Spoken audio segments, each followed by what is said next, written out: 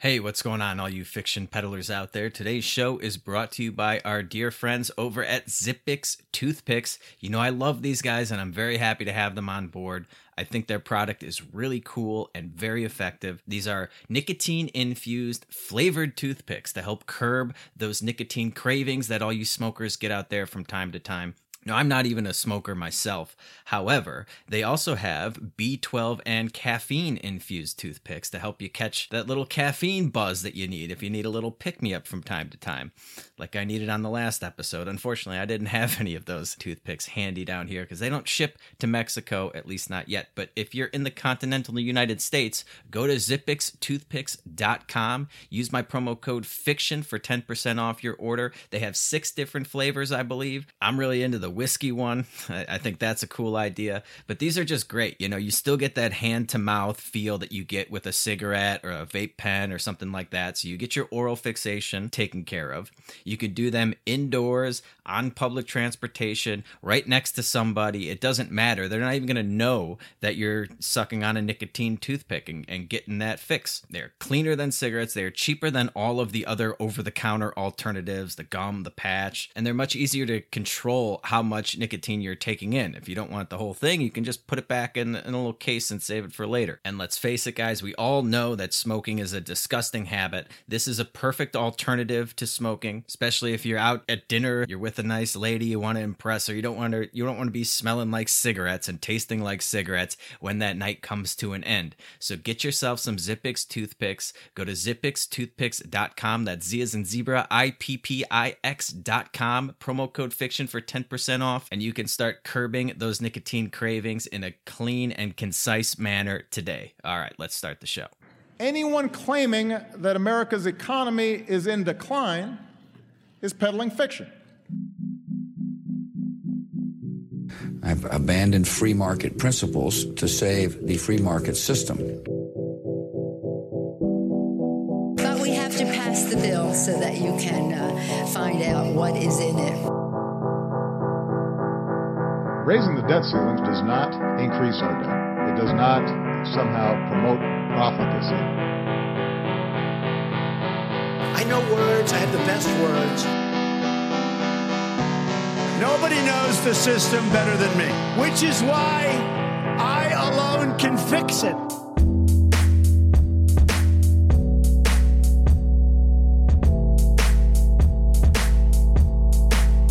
What is up? What is up, everybody? Happy Friday. Welcome back to the Peddling Fiction Podcast, your favorite ANCAP libertarian podcast. I, of course, am your host, the one and only voice and soul of so-called fiction, Johnny Profita, broadcasting once again deep behind enemy lines here in sunny, hot Puerto Vallarta, Mexico. It's a wonderful day. It's been a busy day for me. My God, I haven't had a free second, although I did go down to the pool for about 45 minutes earlier. I'm trying to squeeze this episode in before our bi-weekly happy hour, which is taking place in a little over an hour and 15 minutes from now. So we'll see how quickly I can get through the episode today, because I do want to get that out tonight. Hopefully I can get this episode wrapped and edited and out before then, although there's a slim chance of that. It kind of depends on how much rambling I do today and how well I do it. But I'm actually dog sitting for a friend of mine, just this lovely golden doodle, who's very well behaved, by the way. You know, she actually shits on command. Now, I've never seen anything like this before, and I thought my friend was bullshitting me when she's like, hey, you know, all you have to do is just say baño, baño, baño, and she'll go to the bathroom. I thought she was talking about, like, when you get ready to go for a walk, you know, you say something so that they get all excited to go for a walk or something. But no, I was walking her earlier, and this is why I'm starting the show a little late, because we were going forever on this walk, and she was not doing her business. And I'm not going to be able to take her out until much later tonight, and I'd like to go out tonight as well. It is Friday night, so after the happy hour thing, I plan on tripping the night fantastic. But so, yeah, I've been walking her around for like 25, 30 minutes or something. And I'm like, Jesus Christ. So I was like, oh yeah, just say baño, baño, baño, baño. And boom, she just walks over the grass and takes a shit. Unbelievable. Unbelievable. One of the best trained dogs I've ever seen. Perhaps not the best, but I've never seen a dog that will shit on command like that. I guess you got to be careful when you use the command. But so anyway, I'm dog sitting. That's what I've been doing for the last day or so. And it looks like I'm going to be stuck with her a little longer than I had anticipated. My friend is in Mexico City, and I guess she's getting stuck there for an extra day or so. But the reason I brought that up is while I was walking her, I was listening to a podcast, and it ended, and it just automatically just starts scrolling through all the new episodes that I have loaded, I guess. And my last episode came on, and I had like my phone, but it was in like a case, and it was in my pocket, and I had my hands full. So I didn't turn it off. So I ended up listening to almost the whole episode that I did. And I don't normally do that. I don't normally listen to an episode after I drop it, unless I'm just doing some editing or something like that. But my God, I think I set the record. I mean, I know I swear a lot, but I think it seemed like every other word out of my mouth was fucking this or fucking that. And I apologize. I don't know if that bothered anybody else, but it was really bothering me. And I hope I don't always swear that much. I mean, I know I have a tendency to do that, but I think like I said, I was just kind of exhausted at the end of the day. And so my vocabulary just gets lazier and lazier as the night progressed. And I guess I just leaned on the most convenient word to roll off my tongue.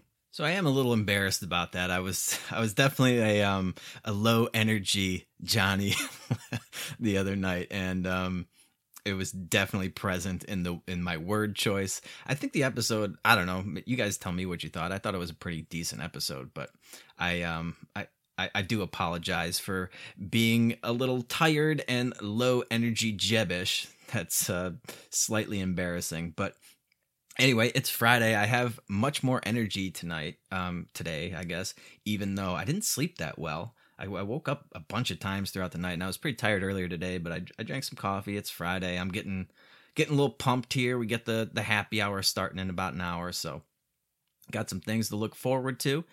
And it's the weekend, and this week just kicked the shit out of me, so I'm excited to get a couple days off here. So since it's Friday, I have a little bit of a lighter episode planned here. I know there was some shooting at a FedEx I just saw the headline for. I don't want to, go over that sort of shit today. I want to keep this a little lighthearted. I saw so many headlines today of articles that are just very indicative of the bubblicious state of the U.S. economy. And I'm just going to run through some of these actually, before we get that, let's back up for a second, because there's I do want to address this whole Joe Biden claiming that he's going to pull out of Afghanistan by September 11th. So Donald Trump had the May 1st deadline for troop withdrawals. And I still can't believe we keep going through all of this. Like, this is the longest running war in American history. It's been 20 fucking years now. And they keep coming up with these arbitrary deadlines. Like May 1st. Okay, why couldn't we do it January 1st? Like, what happened between January 1st and May 1st that was monumental, that we couldn't pull out then because, we were going to accomplish all of this stuff in the next 5 months, or for that matter, last year or the year before that? Like, what are we going to do over there anytime now? What are we going to do over there now that we couldn't get done over the last 20 fucking years, or however long it's been? I don't know the exact date, but you guys see my point. They always find some stupid excuse to stay over there. And why Joe Biden is pushing this May 1st deadline now to September 11th seems like just a strictly, and this is so not only politician-y, but just so left-wingish to me. Like, oh God, there's this fucking drain in this room that I'm in. There's always some fucking obstacle to recording. I don't know if you guys can hear that. I just tried to muffle it with some towels or something, but every like 20 minutes or so, you just hear this gurgling noise from this drain. I don't know how like Mexican plumbing works, but there are all sorts of fucking obstacles to recording here, but hopefully it's not too distracting. But anyway, what I was saying, this is such a left-wingish thing to do, where it's like the virtue signaling thing, where it's just this symbolic gesture. and politician-y in the sense that, okay, so it's like September 11th, and now we have like this anniversary of the reason why we allegedly started all these wars, and it just looks nice on paper, you know, and you can to have like the anniversary date or something, but it's just an empty gesture. And why not just do it now? Just at least stick to the May 1st deadline. I mean, why would you be willing to risk, like, what could possibly go wrong over there? Who knows? You know, if it was me and I wasn't like a psychotic sociopath politician, I would feel just awful if one more innocent person or one more troop died from May 1st to September 11th, died, lost a limb. Who knows? And even the ones that don't, you know, take physical damage, have mental damage. All these people over the next, you know, 5-6 months, who knows what's going to happen to them mentally. They could go fucking crazy and end up killing themselves later on. These wars are unmitigated disasters. They're illegal wars. They're immoral wars. They're pointless wars. The idea that we were going to nation build or make the world safe for democracy or whatever the fuck they're trying to do over there in Afghanistan. I mean, this is nonsense. And the idea that, like, we can't pull out May 1st, but we can pull out by September 11th is just a bunch of political bullshit. Political bullshit. That's all this is. And people are going to die, and people are going to have their lives ruined over some symbolic gesture so that Joe Biden can have like a press conference on September 11th and a celebratory thing, you know, like the Bush mission accomplished thing. He can do that on September 11th and like have this huge tribute thing or something. This is ridiculous. And the Taliban has come out and threatened, you know, that there'd be a nightmare for U.S. troops if they stay past the May 1st deadline. Whether or not that's a hollow threat, I don't know. But first of all, I don't even believe that we're going to pull out by September 11th. I don't believe this for a fucking second. I'll believe it when I see it. I'm not going to hold my breath. They just kick the can down the road. This is like raising the debt ceiling, you know? This is what they do. They come up with this target and they're like, okay, well, this is going to be our deadline. This is it. This far, no further. And then that deadline comes and they push it back a little farther. Okay, May 1st, we can't do it by then. But September 11th, we'll have it done. And September 11th will come and go, and they'll find some other bullshit reason to stay there. And the corporate press will back them 100%. They will push the propaganda on the American people. It does go back to this idea of representative government as well. Nobody wants to be fighting these wars. Not the American people, at least. Obviously, there's politicians that are getting fucking rich off of this. There are weapons companies that are getting rich off of this whole fucking boondoggle. The entire military-industrial complex, everybody involved in that, absolutely they want to perpetuate these endless wars. They're making billions of dollars, hand over fist.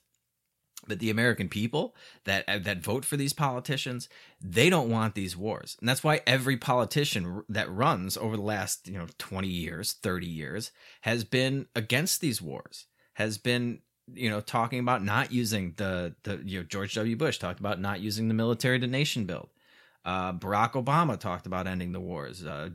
Trump was going to end the wars. Now Biden says he's going to pull out of Afghanistan by September 11th. I hope so. That would make him one of the most successful presidents in the last 20 years, in my opinion. Because, I mean, they're all just fucking terrible on everything else. Monetary policy, they're terrible. Foreign policy, they're all terrible. Domestic policy, they're terrible. They've all just been unmitigated disasters. The one just worse than the other.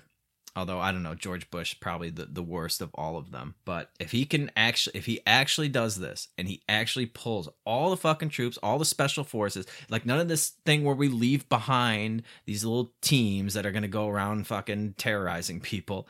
No, it all has to be gone. We just marched in, like Ron Paul said, we just march out. If he does that by September 11th, I will, he will get all the credit that is due there from me. But man, I really just do not have any faith in this. I don't think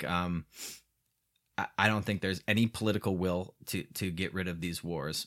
despite the fact that all the American people want out of these wars. We have way too many fucking problems going on domestically to worry about, some sandbox on the other side of the fucking world that almost, I guarantee you, if you gave Americans a test, 80% of the people could not find Afghanistan on a map. Guaranteed.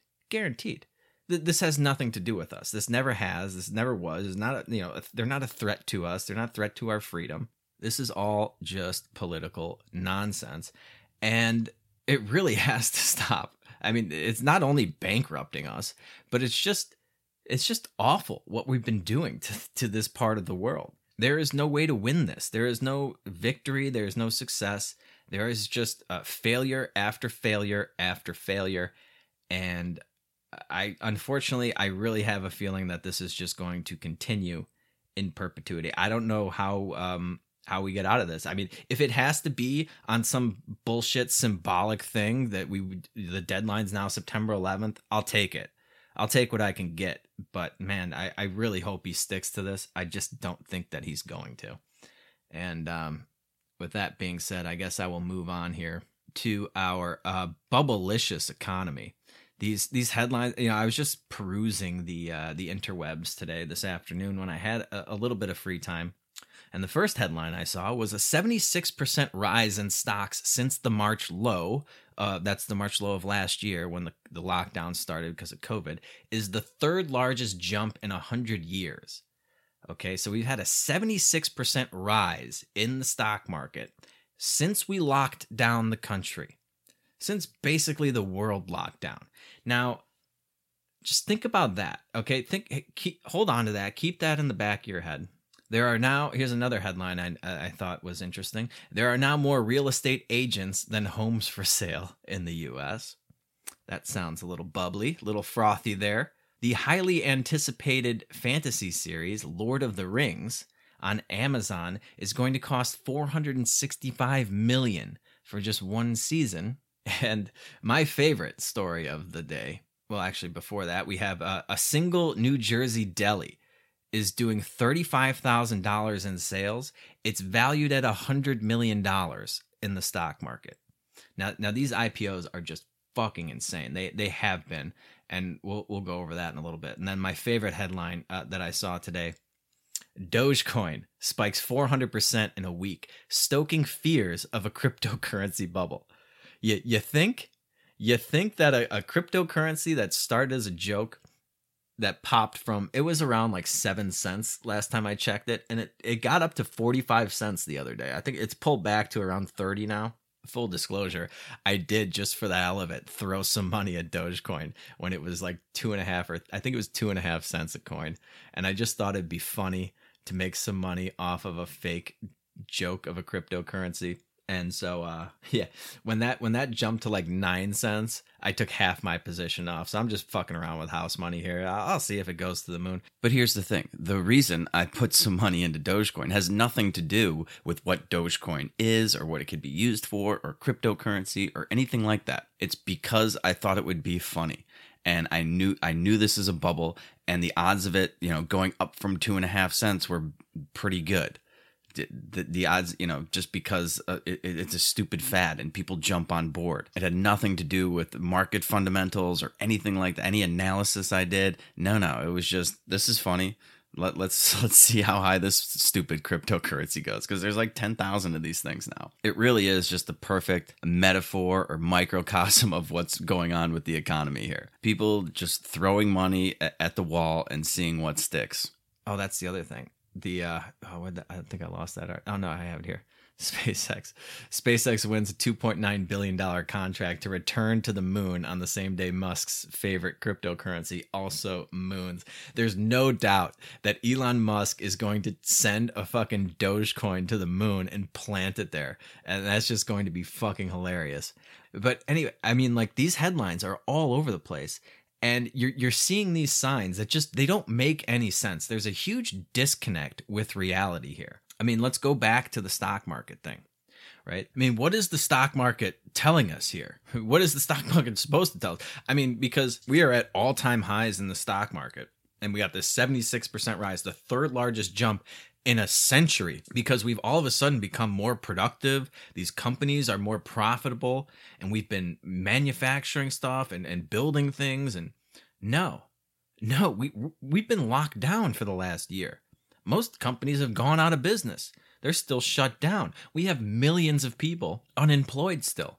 I saw another headline that I didn't pull up, but it was like 42% of businesses can't fill job openings that they have because the government's paying people not to work.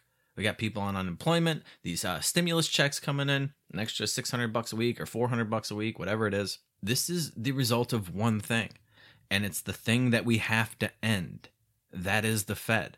This is one gigantic debt-fueled bubble of cheap money created out of thin air by the Federal Reserve and pumped into the stock market. And this is intentional. There's all this talk about, we need to build an economy. We need to build an economy that works for everybody from the ground up and that builds the middle class out and all these nonsensical platitudes that don't make any sense. Okay, you don't build an economy. This is not something that can be done with a bullhorn, like somebody up on a roof somewhere barking out orders, organizing society.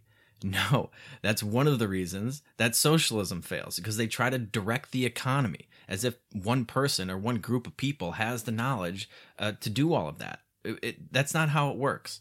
The economy is not like this thing that's built by design. It's just, all it is millions of people acting in their own self-interest. That's basically what it is, on a voluntary basis, and figuring out the best use of a limited amount of resources. We have scarce resources, they are limited, and we need to find the most efficient use of them. And that's what the economy is doing over and over and over again. It's people vying for resources because they think they have a better use for it. And if you're making a profit, that means that you're being a good steward of those resources. And if you're not making a profit, that's the economy telling you that you're doing a shit job and you need to stop. But what politicians like to do, and what the Fed is enabling them to do with their cheap money printing and their artificially low interest rates, is create this illusion of growth. And it makes everybody feel good. Like you're looking at your portfolio, you're up 76% over a year. Okay. You buy some Dogecoin and you're up fucking 400% this week. Okay. You feel rich. Everything seems like it's good because you're high. You're high on the Fed's supply. You're high on cheap money. But just like any other high, like any other drug, it will wear off. And once it wears off, unless you're a superhuman like me, in Mexico, there's this running joke because I've never had a hangover here, ever. Like, not even close. And like, if I drank or did any, like half of what I do here back in Chicago or back in any other state, I would be on my deathbed for days, just writhing in pain. But here, I can go out all night, I can drink like a fish, get 2 hours of sleep, and just be, ready to rock at 7 a.m. the next morning. I can't explain it. I don't know what it is. But for most normal people, once that drunkenness wears off, once that high wears off, you get the hangover. And that's your body's way of purging all of those toxins that you injected into it the night before. And you can get high again, and it just might take more of the drug that got you high to maintain that euphoria. But eventually, it's going to take so much of the drug that you're going to end up overdosing and you're going to kill yourself. Okay, because you can't just get high. You can't just take heroin over and over and over again.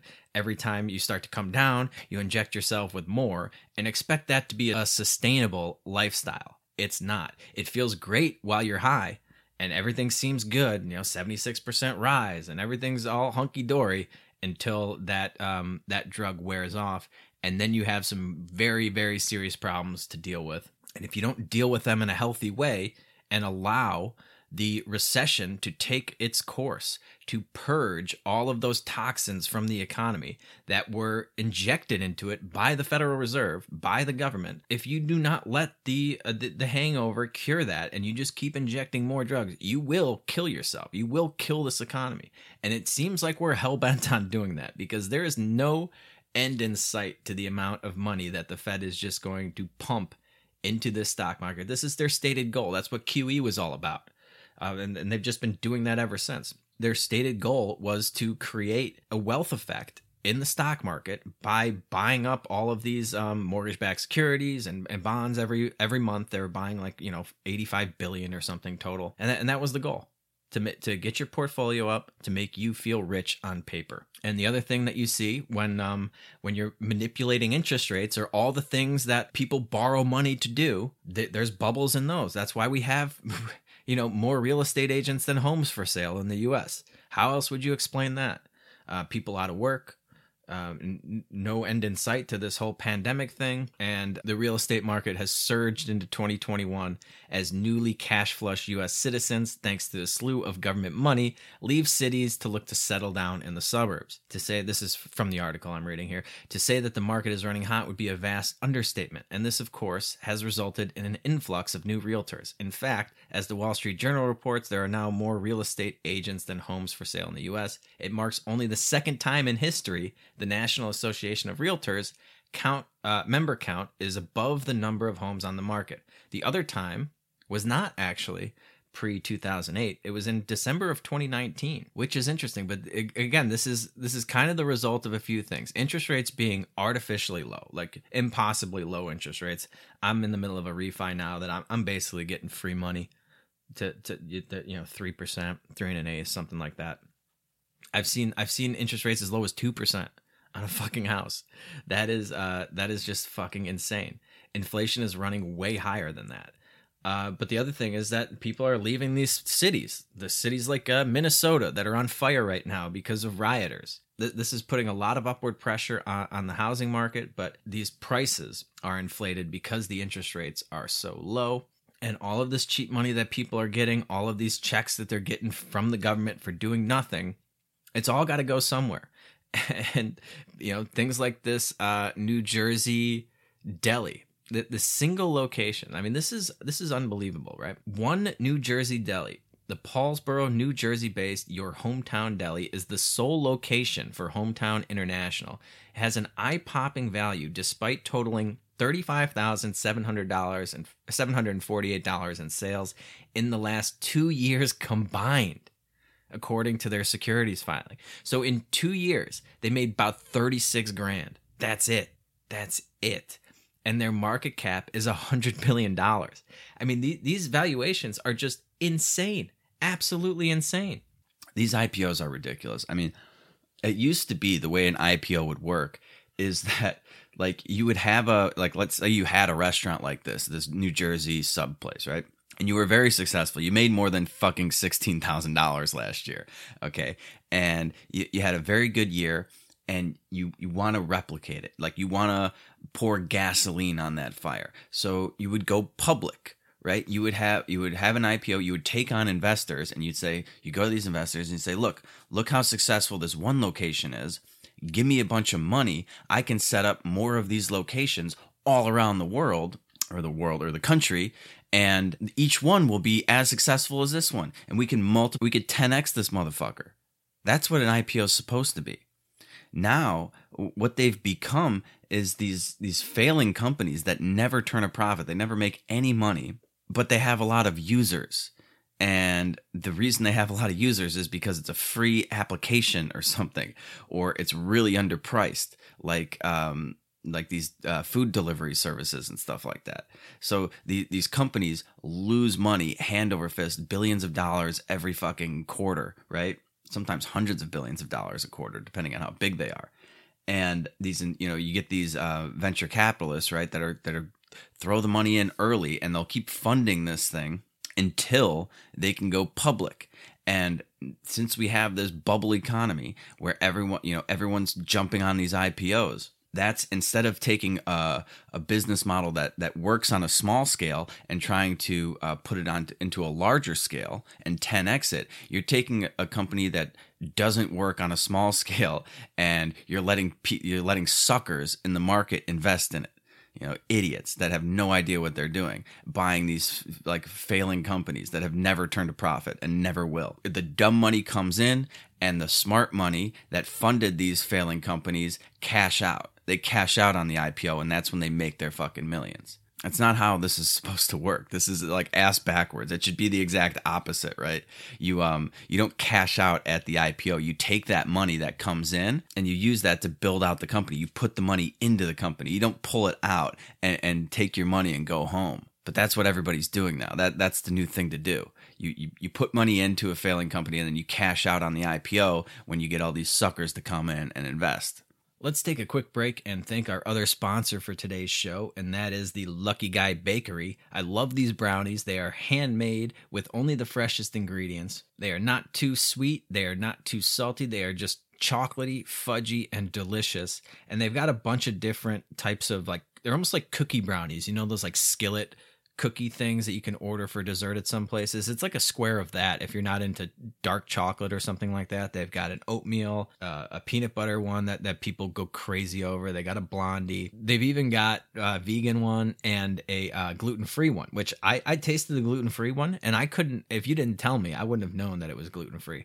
They were just great. And just a great little small business run by a libertarian who's a fan of this show and just a great person. And you get a handwritten note with the order, which is just a nice touch. Anytime you're sending somebody a gift, if you could write exactly what you want them to say, and they will write it by hand and send it out. And it's just a great little personal touch added to these things. So go to the luckyguybakery.com, use my promo code P as in peddling, F as in fiction, 20, and you'll get 20% off your order.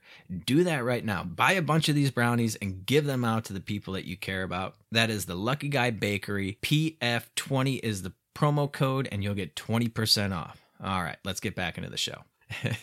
I'm just sorry. I'm reading through this article. David Einhorn, he's a hedge fund manager. He was the one talking about this.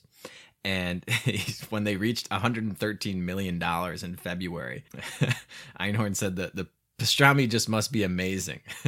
Yeah, I mean, how do you justify that? How do you justify these cryptocurrency prices? I mean, Bitcoin, I had the chart up. Let me pull it up here because it just broke out. Now it's pulled back a little bit, but yeah, it broke above.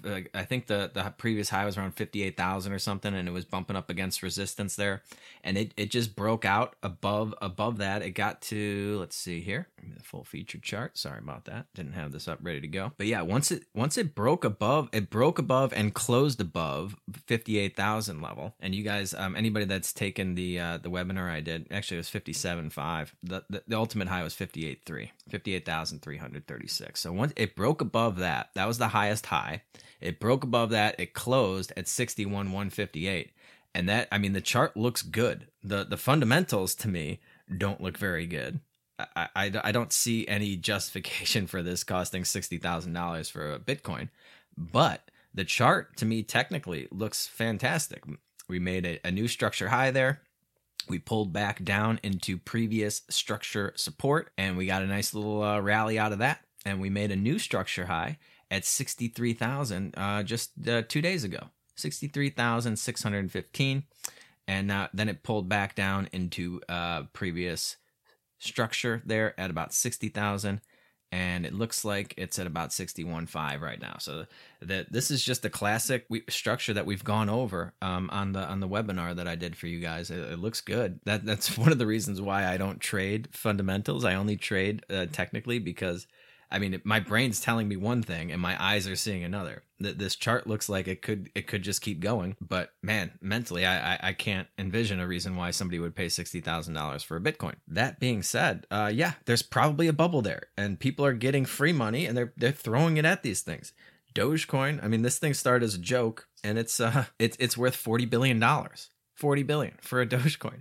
I mean, that's the market cap, but it's risen 400% in the last week on nothing. Nothing's changed. Nothing's happened. This is like, this is the euphoria. This is the popular delusion and the madness of crowds. People are crowding into these areas, and you get people, you know, like I'm talking to some of my friends here, and they have like no idea what cryptocurrency is, how it works, anything like that. But one of their friends said, hey, you should do that. Like, they, you know, you have these Bitcoin bugs, and they're coming over to their house and they're helping them set up wallets and everything and showing them how to buy them. This is like the you know, the stories that you'd hear back in like the .com bubbles where you're getting stock tips from a cab driver. That we are like way past that point. We got like 12-year-olds giving you advice now on things to buy. And none of this makes any sense from a fundamental perspective. The economy has never been weaker from just a pure Austrian economics perspective.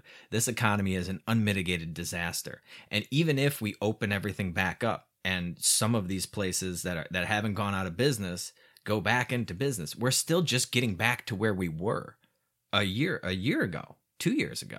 But the market's at all-time highs. This doesn't make any sense unless you understand the role that this monetary policy is having on it. So this is a very dangerous game we're playing. This is a recipe for disaster. You need to be very cautious and very careful with how you approach these markets. Now, the stock market may never go down again. Like, I don't know how if there's going to be a major correction nominally, but in terms of your purchasing power, that the inflation is going to come. The inflation is already there. The effect of it is going to come. Okay. The inflation is the expansion of the money supply. The effect of it is going to be how much you can buy with the dollars that you have. Now, I don't think there's any way that the stock market can keep pace with the inflation that's going to come down the pike, but you may not see your stocks drop that much. They might keep going up, inching up here and there, but the decline in your purchasing power is going to far outweigh that. So keep that in mind when you're making your investments there. Oh, and speaking of just stock market bubbles and recessions and everything, we did, I recorded the last episode Tuesday night. I released it Wednesday morning. But Wednesday, I believe, is when Bernie Madoff died or at least the news of his death was released. He died in prison. I think he was 82 years old. And for those of you younglings out there that don't remember Bernie Madoff, or were too young to remember that, he was the infamous Ponzi scheme operator that met his maker during the 2008 financial collapse. He was running what was deemed the world's largest Ponzi scheme in the history of the world. And he'd been doing it for decades, right under the nose of the regulators, these financial regulators, these thousands and thousands of pages of financial regulation that the government says that we need. And of course, the inept government rating agencies and regulatory agencies, they all missed this year after year. He was audited. They didn't catch it because they're fucking idiots. They're government operatives. I mean, if they were any good at their jobs, they wouldn't be regulators. They wouldn't be in that job. They would be running a hedge fund or something like that. So it just goes to show you how worthless all of these regulatory agencies are, and the rating agencies and everything like that. It gives people a false sense of security. If there was no regulatory body, if there was no FINRA, if there was no SEC, and people might not have this false sense of security that, okay, Bernie Madoff, he got the seal of approval from all these government regulatory bodies. He must be legit. And maybe they do a little more due diligence and think that, somebody would have figured out what he was doing. But ultimately, the irony is here. The irony that no government or status will ever admit is that all of the financial regulation, all of the regulatory bodies, they could be up his ass for decades, and he could just find a way around it. But what he couldn't find a way around, what he could not avoid, was a market collapse.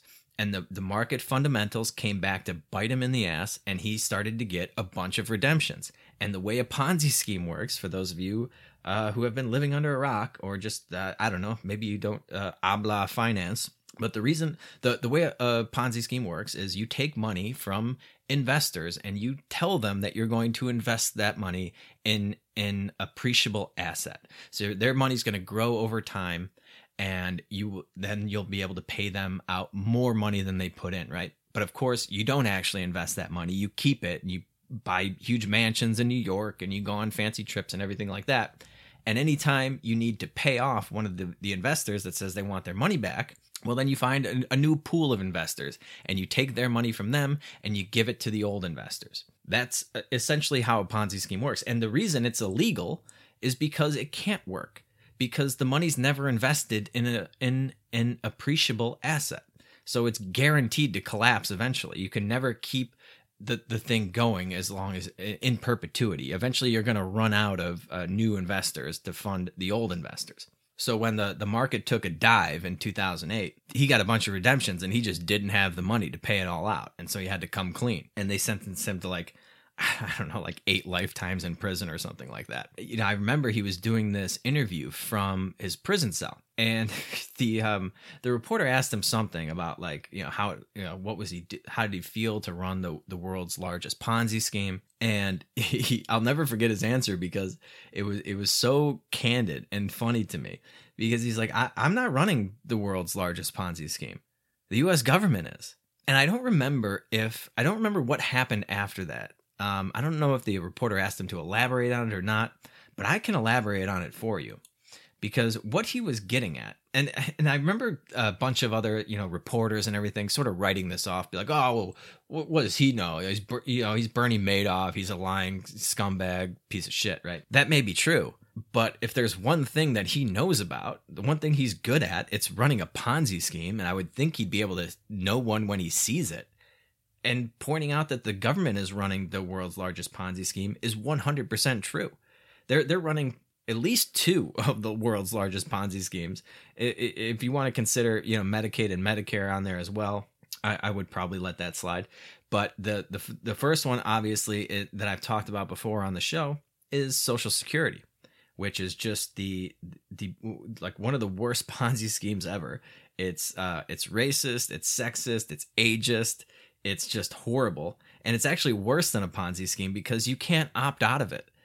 At least, if you were in Bernie Madoff's Ponzi scheme and you figured out that it was a Ponzi scheme, you could pull your money out.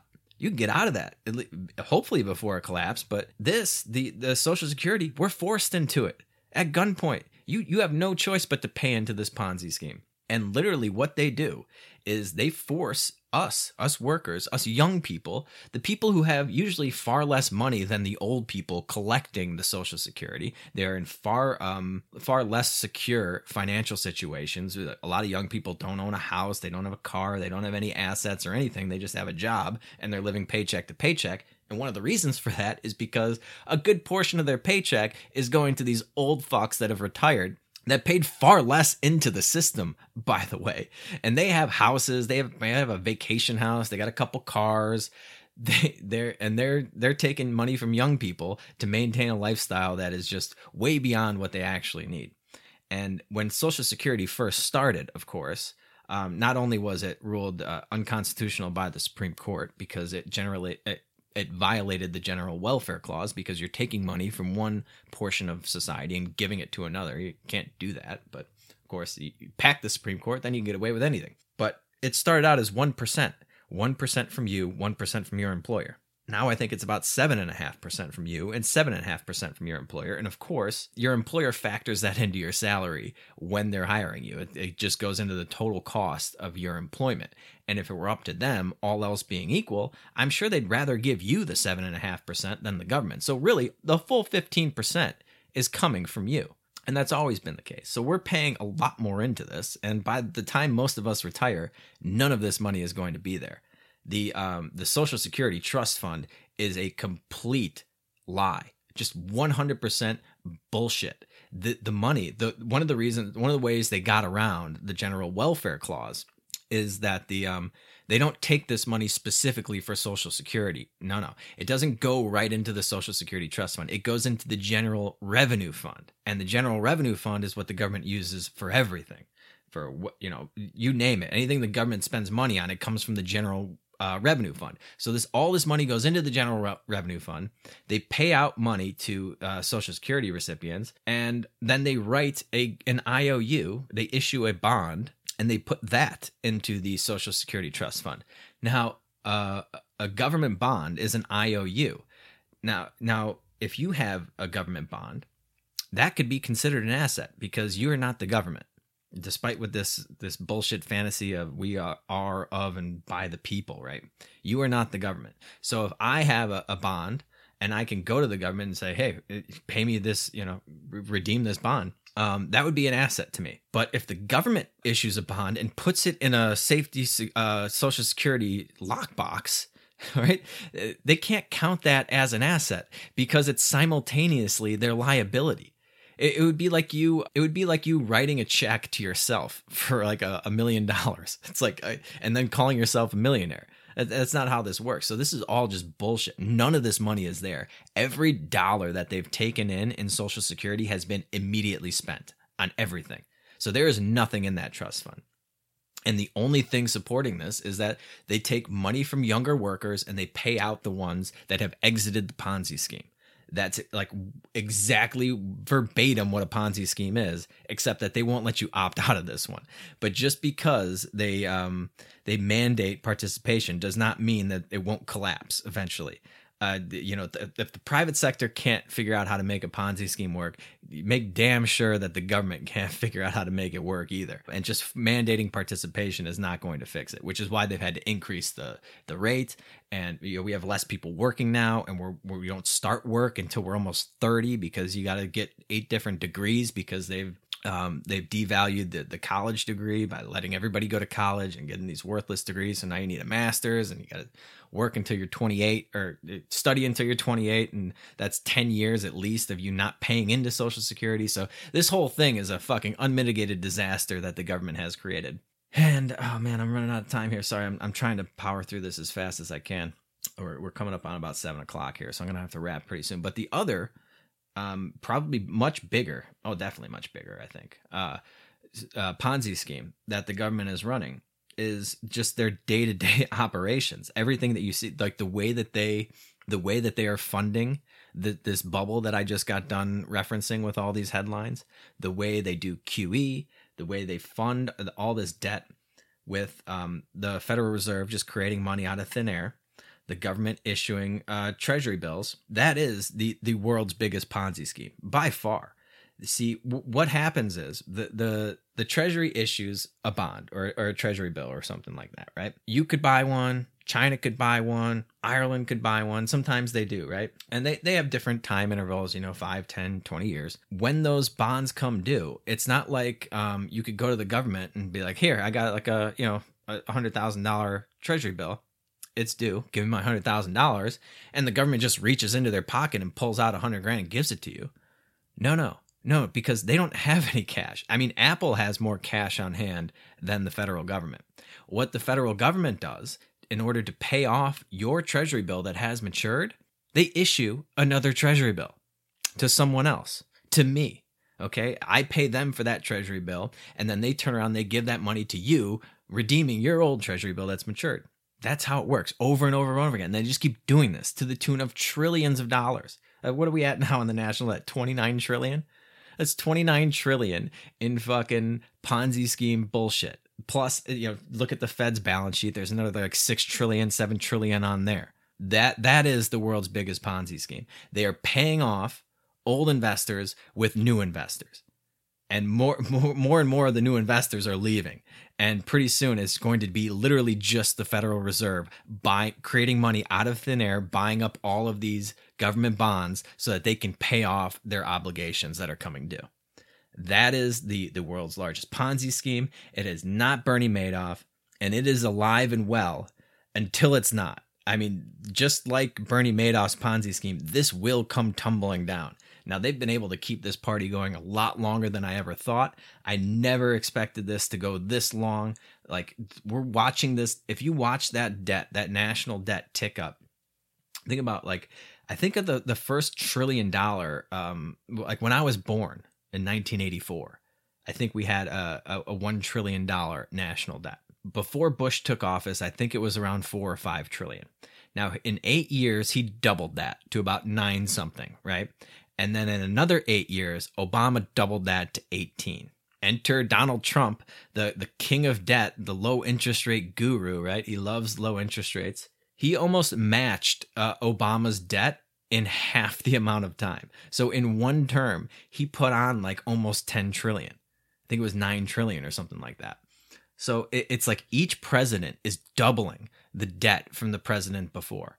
And by the time Joe Biden leaves office, we're going to be at like $40 trillion in debt. I mean, assuming he does 2 terms. But over the next 2 terms, we will be $40 trillion in Ponzi scheme debt.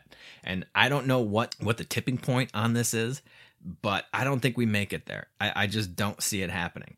So I don't know when this party ends. I don't know when that heroin high, that monetary methadone wears off, and we have we either overdose or we have to go through extreme fucking withdrawals and rehab and take the pain to purge the system of all this malinvestment. But it is coming, man. It is definitely coming, and we all need to be very, very cautious of how we approach this. So I'm going to wrap there, guys. Enjoy your weekend.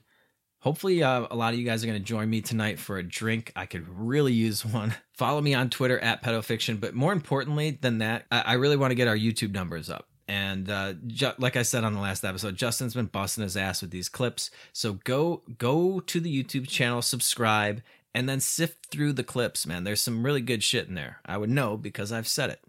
And find your favorite clip and share it with somebody. That's what I really want you to work on this weekend. Take a couple hours when you're sitting around doing nothing, watching TV or something, and just sift through what we got there, because there's a lot of material now, and there's a lot of people out there that need to hear it. So go do that for me, and I will be back next week, Monday or Tuesday, probably Tuesday, with a brand new episode for you. And until then, you guys know the drill.